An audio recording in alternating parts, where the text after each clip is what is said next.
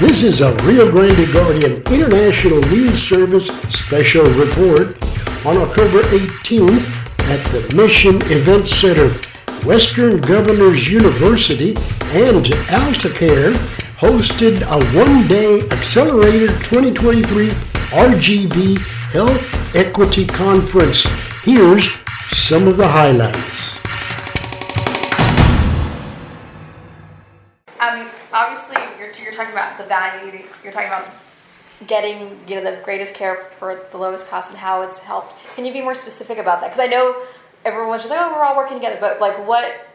I mean, we're seeing the numbers, and where do you? And then I know one of the doctors asked Mr. Chopra like what it was, and he was like, oh, well, we know what it is. Well, that's not. We're not in that conversation full of doctors. Like, so what does that mean? Yeah. Let me give you some very tangible examples. Yeah. Someone walks in through the ER, okay, and just walking in through the ER is $2,000 to the system. Whoever that is, our taxpayer money, the payers, whoever that is a $2,000 click. If they are seen, evaluated, and then eventually admitted through the ER for non-emergency reasons, okay, it's another $5,000 a day. So someone who has a urinary tract infection that goes into the ER for such medical condition that can be treated at the primary care level will likely be hospitalized 3 days, 4 days if it's over the weekend, because the challenge of coverage on a discharging on a Sunday may not happen, so they got to get in discharge on a Monday. Giving you the reality of how systems ultimately work. So a urinary tract infection that could be seen in primary care for $30 and then $120 on the codes associated with seeing somebody there, that office will get paid. I'm giving you the cost, right? Translates into easily a $15,000 admission.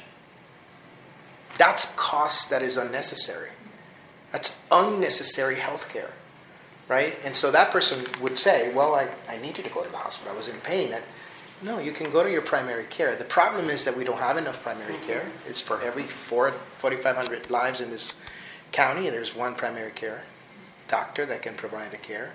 They have to wait 2 to 3 hours when they go, and so that's a difficult challenge there. And you compound the problem. So now you have high cost, low quality, because the hospital is treating a UTI.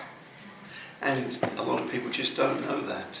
There's 99% of people don't know, and so lots of education and information to the patient. And so you're saying high quality, low cost. The quality is not just the quality of where it's given; it's also the way in which that coordination of care is provided to the patient.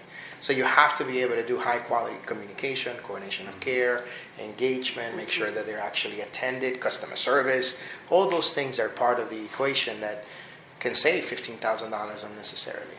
It all comes down to putting the patient and the community at the center of care delivery. And we had a successful event today. We had leaders of healthcare, community benefit organizations, government, but we were inclusive of that patient perspective.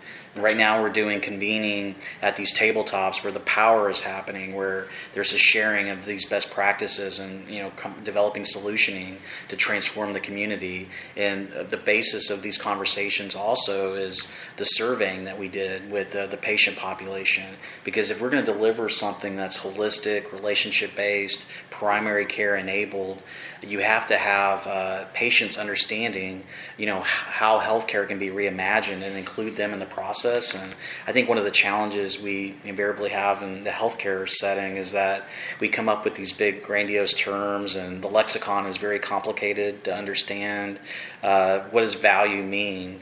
Value to someone in the community might mean, something like fast food. It doesn't make sense in healthcare how you can have value and why is it lacking. But I think now that we're realizing societally, we're on an unsustainable path in terms of healthcare costs, 20% more, plus of our GDP and growing, there has to be a way where we can put the patient at the center, to go upstream, address the things that are happening in the zip codes, the social determinants, and address these unnecessary admissions, the high utilization that's impacting health outcomes because that over-intensity of proceduralists that are over-directing care. One point, I don't want to interrupt, Patricia, but one point you just made there, 20% of our GDP is spent on healthcare. Out of every dollar, 20 cents. How does that compare with the other? It's more than industrial- twice of other industrialized nations. Almost 10 And cents. we lead the world in chronic disease from congestive heart failure, diabetes, neonatal mortality rates. The most expensive, the worst outcomes. Mm. Did I answer your question? No, you did. That was great. Okay. That's why I was just trying to, as you know, again, as you said, there is like this whole medical jargon lexicon. I was like, oh. Yeah, you got to get the Yeah. thesaurus out too. Yeah, it's not good. But hopefully you saw the relationship between cost and quality that is real every single day. Yeah.